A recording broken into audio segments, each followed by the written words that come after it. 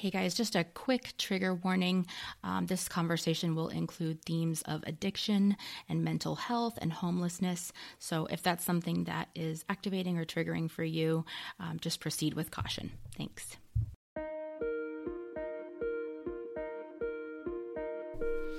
Hello and welcome to the Let It Matter podcast. I'm your host, Kelly Wolf. Here at Let It Matter, we seek to make space for and honor what matters to us as individuals, as communities, and as beloved children of God. The Bible tells us in 1 Peter 5 to cast our cares on God because God cares for us. That tells me that God cares about what we care about. In their song of the same title, the group Johnny Swim offers this invitation: if it matters, let it matter. So that's what we're going to do. I invite you to join me for the next half hour as we make space, honor, celebrate, or lament, and as we name what matters. Hello, and welcome. I'm so thankful you're joining me for this episode. Real quick, before we get into it, if you haven't yet, would you please hit that subscribe or follow button wherever you are currently listening to this podcast? And would you leave a review or a rating? It helps so much, especially for a new podcast like this, and I would be so grateful. Today on the Let It Matter podcast, I am so excited to have author and homeless services worker and advocate Kevin Nye, who is joining me to discuss what he calls the Christian call to end homelessness. So let me introduce you to Kevin if you aren't already familiar with his work. Kevin is a writer and advocate working toward ending homelessness by engaging best practices. He has written on the intersections of homelessness and faith for Religion News Service, Sojourners, Red Letter Christians, and more. He has presented at national conferences on the topic of homelessness, including Housing First Partners Conference 2022. Kevin's first book, released in August of 2022, and is titled Grace Can Lead Us Home, A Christian Call to End Homelessness. Kevin currently lives with his wife and son in Minneapolis, Minnesota, where he works as housing director at an organization addressing youth homelessness. I also want to give you guys a heads up here at the top of the show that at the end of the episode, we are going to be announcing a giveaway of Kevin's book, a signed and personalized copy of his book. And so the details for how you can win that giveaway will be announced at the end of this episode. So stay tuned for that.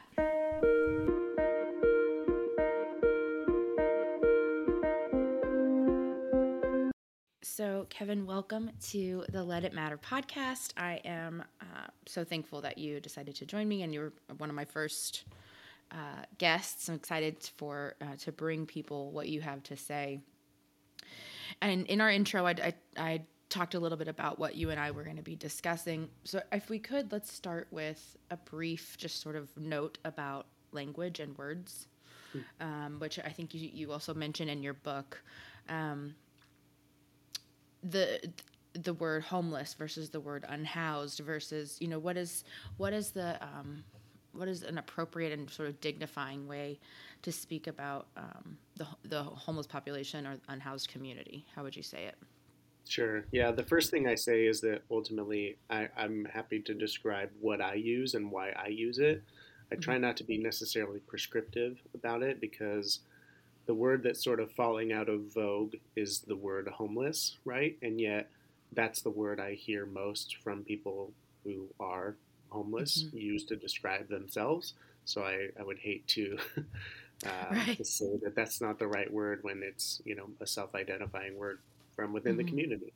But I like to use either people experiencing homelessness, because that's person-first language. It acknowledges that they're a person, that homelessness is not a defining characteristic of them, but something that they are currently experiencing, that maybe they won't be later, and that they weren't always.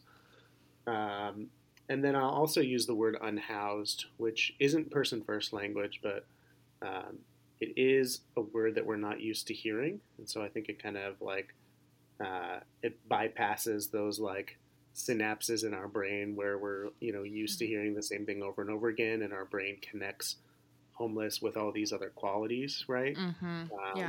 Being unhoused, I think, kind of subverts that. And on top of that, saying that somebody is unhoused versus homeless reminds us that housing isn't a commodity. that some people have and some people don't. Mm. And instead, it puts housing more as an obligation that communities have to house its Mm. residents, and that the people who don't have homes, it's not because they don't have a home like it's a commodity, it's because they're not being housed by their community. Wow, that's really good. Thanks for explaining that. So in your book, Kevin, I mentioned this in an email to you, and I'll just say this for the listeners. My sister experienced homelessness for Mm-hmm. a season of time, and it was a really, really dark and traumatic season for her as well as in our family. And so when I saw your book, like, I wanted to support you, and I was so like yes and amen to your message, and also I was scared to read the book because I didn't want to go back into that space into my trauma and in our family. And so, but when I was prepping for this, I did read large chunks of it. I plan to go back and finish it, but it's really, really good. It's gracious, and it's full of really helpful ideas, and unpacks scripture and theology and process and policy, and there's all different kinds of ways that you kind of come at this conversation, which I really appreciated. In the chapter on housing in the book, you bring up some practical ways that Christians can intervene either literally or evolve in our thinking and theology in ways that can be substantial and meaningful for people who are facing or experiencing homelessness. Can you talk a little bit about those? I'm thinking about eviction interruption, affordable housing, things like that. Absolutely. And yeah, this is close on my mind and personal for me right now because at work we're trying to stave off a bunch of evictions that are all happening at Mm. the same time. And over on Twitter, I have a tweet that's ruffling some feathers about eviction right now Yeah. that even Mr. Greg Locke himself has chosen to respond to. Oh, Um, great. yeah, so great to hear from him. Um, Yeah. yeah, I mean, evictions ultimately are they're terrible. They're terrible things Mm-hmm. that devastate families. They involve the the violence of our judicial system of sheriffs, and we have gotten so accustomed to them to the point that the Mm-hmm. rate that they happen. I was just told recently that in Hennepin County, which is where Minneapolis is, it's where I'm located now. Just in this Mm-hmm. county alone, courts are handling 90 eviction proceedings per day. I mean, the rate at which people are Wow. being expelled from their homes for lack of payment, we're not talking anymore about, the situation of like the ma and pa landlord who they own a duplex and they rent out half of it and they've tried so hard to work with their tenant and it's just an unsafe situation. Like those still happen, Mm-hmm. but largely what we're talking about, like 99%, is huge corporations owning giant swaths of housing, having a whole team of lawyers that as soon as the law allows, they're Mm-hmm. evicting tenants right and left. And it's happening so much. And people are ending up on the streets. People are ending up with evictions on their records, which makes it nearly impossible to ever rent again. Mm-hmm. And that's to say nothing of like foreclosure for people who own homes. And like it's so bad, and we have to, one, just as Christians, like interrogate like whether we're okay with that, whether we're okay with participating in that process in any way, um, and whether or not we should be interceding. And obviously, I believe that we should not have anything to do with evictions as Christians, except for stopping them and interceding Mm-hmm. in them because they're just devastating. Sorry, I'm a Yeah. little soapboxy about that right now. No, I mean, that's, you're right. Uh, I'm not sure if I'm going to leave this in, but Okay. when my sister overdosed, the EMTs let us know there was an eviction notice on the table when they brought her out, and it was it is devastating to a person, and it is devastating to a family, and the ripple effects of it can be so. There's shame, and there's humiliation, and there's fear, and there's all these sort of big things that come with it. So, Yeah. I appreciated what you had to say on that. Talk, if you can. You mentioned a term in the book, NIMBYism. Yeah. And this was really, really profound to me. So you mentioned as one of the biggest obstacles to affordable housing. And I think every Christian needs to probably consider overhauling their thinking and actions in terms of this. Can you tell us what that means, and then sort of how it affects our unhoused neighbors? Yeah. So NIMBY is an acronym that stands for Not in My Backyard. And it came about because what happens is, as we've realized that what we need to address homelessness is more affordable housing, right? And we've pushed things through, legislatures got funding to actually build these things. Um, we then start to look for the land to put it on or the building to buy and convert. And what happens time and time again is the neighbors like lobby, they rally, they protest to get these things shut down because there's this belief that bringing, quote unquote, these people into the neighborhood, regardless of whether they're already in the neighborhood, just on the streets, Right. it's going to cause some sort of increase in crime, that it's going to bring down property values. Um, and so, yeah, time and again, these programs um, don't happen, or they get sort of pushed off to the outskirts of the city, which is just either creating or perpetuating segregation that already exists in so many of our cities, right?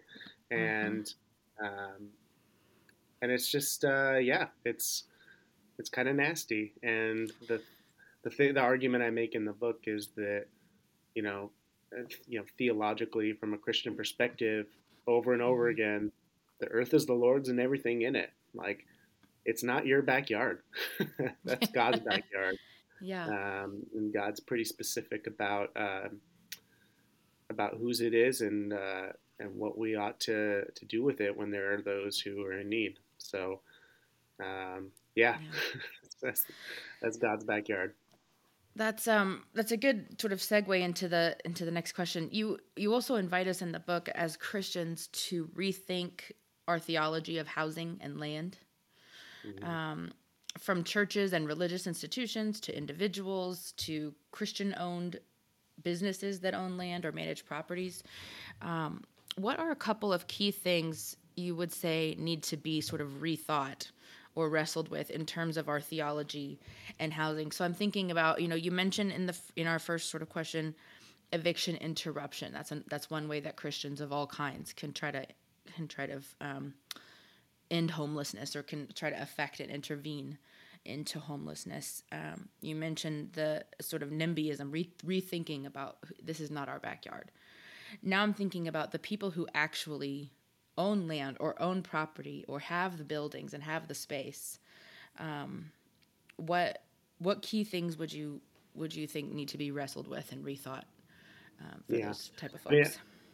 I think theologically, the first thing we need to talk about, we are very, very used to talking about the Bible and the events that happen in it as sort of like dislocated from real places and real people and rootedness, and especially as Americans who actually have less than you know 400, 500 years of real history on the land that we inhabit, because we showed up and took Mm-hmm. it from other people, right? That Mm-hmm. it's very easy and common for us to not think of rootedness of place and associate our theology with literal land and the stewardship of that land. We're much more likely to think of it in terms of ownership and commodity, right? And so that's how we treat our land when churches have buildings, and churches or Christian universities own a bunch of land. Their land stewardship committees are asking questions about how they can, you know, keep the value of that land high and leverage it for income. And it's all very a capitalist approach to land Mm, rather than, what we might understand as like biblical land stewardship, which is constantly about how is the land utilized to benefit the most vulnerable.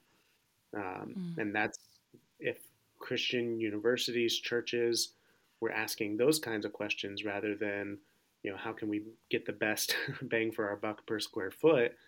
I think we can make a huge impact on homelessness because I mean, churches, Christian orgs are just largely sitting on a bunch of underutilized land.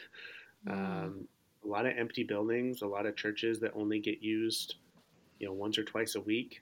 A lot of churches that have huge properties from when they were a big like 2,000 person congregation that now they're a 40-person congregation. mm, mm, Maybe they could sell that that big campus that they have to a housing nonprofit and buy something that actually fits the size of their congregation. I think just imagination like that, um, just really we need to get there. And I think our our colonial nightmare that we're in because we are so disconnected from the idea of where we live and the generations that have gone before us keep us from mm. ever having that imagination.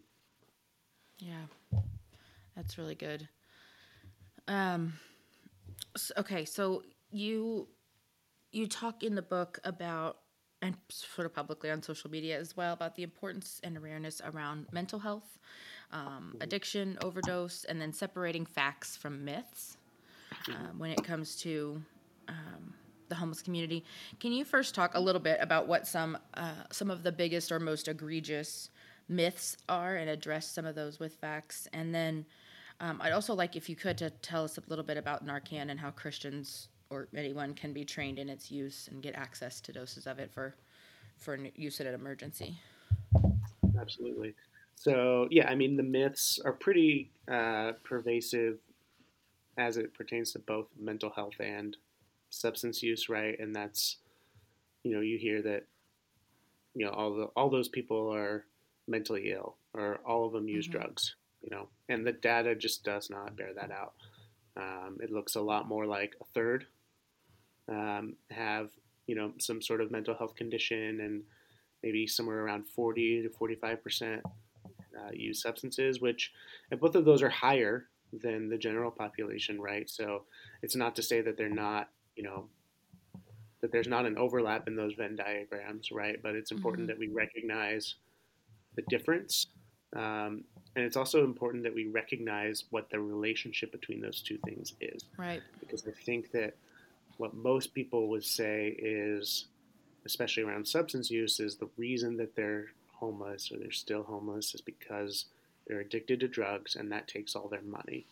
And that's just not what those of us who do this work see Yeah. and hear. What Yeah. we see is that many people don't begin their addiction until they are already experiencing homelessness because using Yeah. drugs is a great way to get by and self Yeah. soothe when you're experiencing homelessness. And it's similar with mental health. Not that I would say homelessness causes, uh, you know, schizophrenia to arise in somebody, right? But Mm-hmm. if you do have schizophrenia and you're living outdoors versus indoors, it's going to be a lot worse. It's going to be a Yeah. lot harder to manage, to stay on your medicine, to get, even just to feel like you're in control enough of your surroundings to have, control of your own facilities, Yeah. faculties. Um, and so we have to think of these as in the correct relationship to homelessness that they are and not just associate them, as a one to one. Yeah. Yeah. And then That's really good. And Narcan. the idea of, I think people oftentimes you hear, don't give homeless people money because they'll use it for drugs, or they'll use it for alcohol, or they'll use it to Mhm. continue. You know, I think that is one of the more, I guess maybe in the suburbs. I haven't really ever lived in the city. I've only ever really lived in the suburbs, and that is and adjacent to the city. I go to Dallas, I'd say maybe once every 6 months. But usually I'm in a big enough suburb. I don't go to the city. But when you hear people like in church, when we heard people talking in church about how to help homeless people, it's usually not trusting them and their own adulthood and their own dignity and their own ability to make decisions about what they like or what they need or what they want. It's usually about it's this sort of patronizing, infantilizing white savior sort of relationship where we'll tell you Yes. what you want, need, like, and how to spend your money. Otherwise, you're not worth it. Which is, if you can, I mean, I don't know if you have anything to speak to that a little bit. It just, I've always had a knee jerk reaction to that type of infantilizing.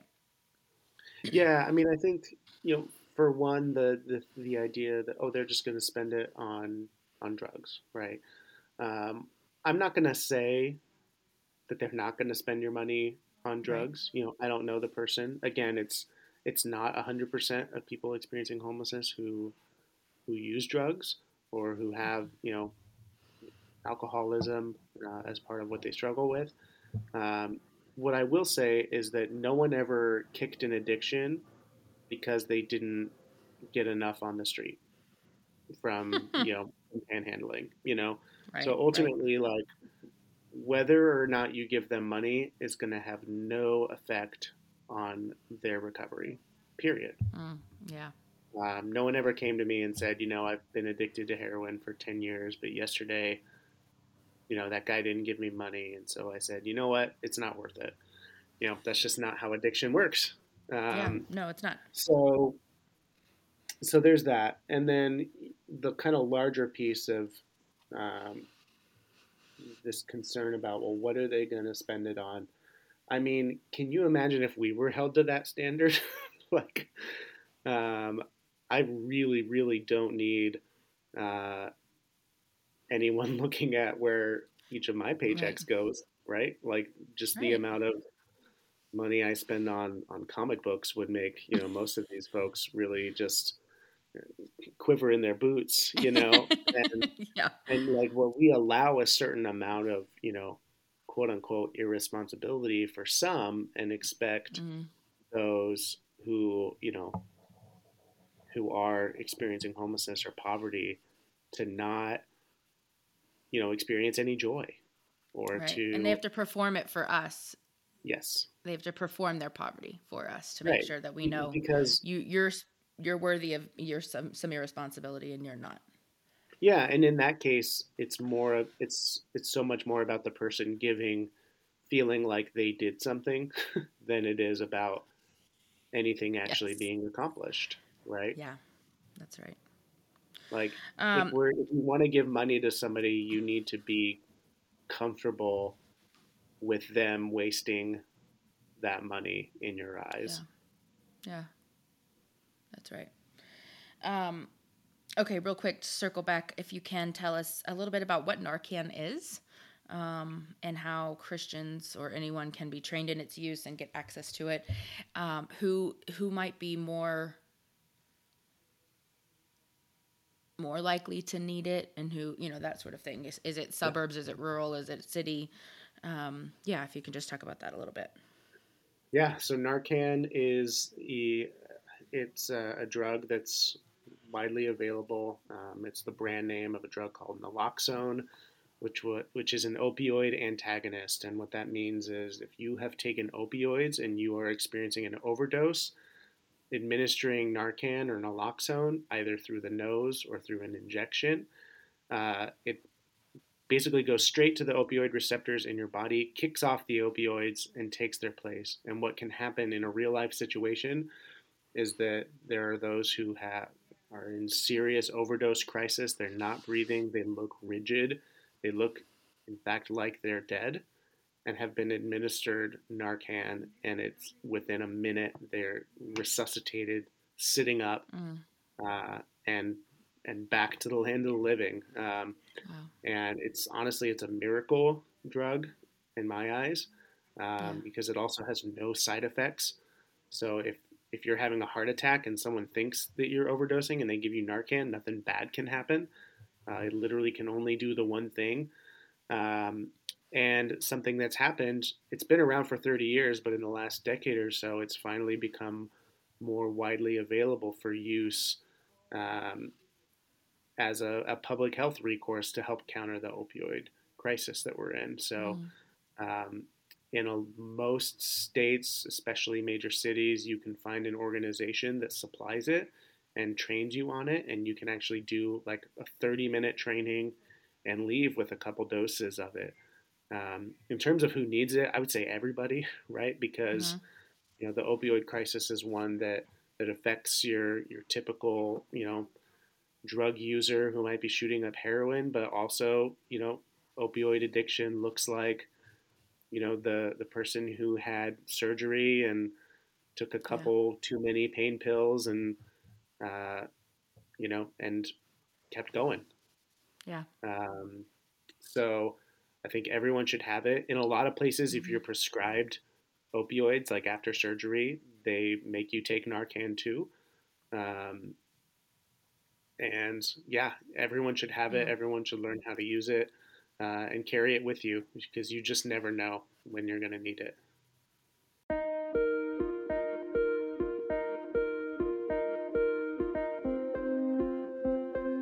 Okay, so that was my conversation with Kevin Nye.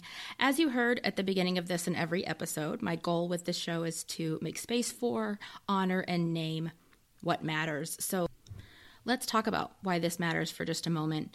And in fact, actually, I'm just going to let Jesus tell us why this one matters in his own words. You can find what I'm reading from in Matthew 25, verses 34 through 40 in the New Century Version. Then the king will say to the people on his right, "Come, my Father has given you his blessing. Receive the kingdom God has prepared for you since the world was made. I was hungry, and you gave me food. I was thirsty, and you gave me something to drink. I was alone and away from home, and you invited me into your house. I was without clothes, and you gave me something to wear. I was sick, and you cared for me. I was in prison, and you visited me." Then the good people will answer, "Lord, when did we see you hungry and give you food, or thirsty and give you something to drink? When did we see you alone and away from home and invite you into our home? When did we see you without clothes and give you something to wear? When did we see you sick or in prison and care for you?" And then the king will answer, "I tell you the truth. Anything you did for even the least of my people, you also did for me." You guys, this matters because not only that, as Genesis 1:26 through 28 tells us, every human being alive is made in the image of God and bears the honor and dignity of being of God in their very personhood. It matters because before the first humans ever did anything to attain status or wealth or morality or worthiness, God blessed them. God's original blessing resides in every human being, and as Jesus so eloquently put it, to dishonor or disregard or forget about any one of them is to dishonor and disregard God. Jesus goes even further and says, "The hungry, the thirsty, the homeless, the poor, the sick, the prisoner, they are me and I am them." If you want to find Jesus, look among the margins. Look among those that society has pushed to the margins, rather. Those who are hungry and thirsty and homeless and poor and sick and in prison. You'll find him there. This topic matters because it's not just a topic. It's not just a cause. It's not a demographic or a set of statistics or stereotypes. It's people, image bearers of God, and identified with and as Jesus. My thanks again to Kevin Nye for joining me today and sharing his hard-won insights and wisdom. You can find Kevin on Twitter and Instagram at KevinMNye1. That's NYE and the number 1, or on his website at kevinmnye.com. The book, again, is called Grace Can Lead Us Home, A Christian Call to End Homelessness, and it is available now. As we mentioned at the top of the show, there will be a giveaway. This week, we will be giving away one signed and personalized copy of Kevin's book to a listener who completes the following 4 steps. Okay, so pause as often as you need to make sure you get all 4 steps here. You follow our show on Instagram at Let It Matter Podcast. You have subscribed or followed in the podcast app of your choice and left us a review. You have shared this episode on your own social media, and you follow Kevin's Instagram account. Again, that's at KevinM91. Once you do these things, comment on the Instagram post for the original Instagram post for this episode, and we will check your receipts on our end, and I will announce the winner about 2 weeks from the air date of this episode, so around Valentine's Day. If you have thoughts or feedback about the episode, please share them with me. I would love to read them. You can comment or DM on Instagram at Let It Matter Podcast, like I said, or use the contact form on letitmatter.com as well, and I will get those. Okay, as you know, we end every show, every episode with a blessing or a benediction of some kind.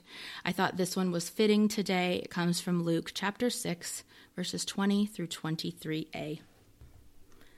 Then Jesus looked up at his disciples and said, "Blessed are you who are poor, for the kingdom of God belongs to you. Blessed are you who hunger now, for you will be satisfied.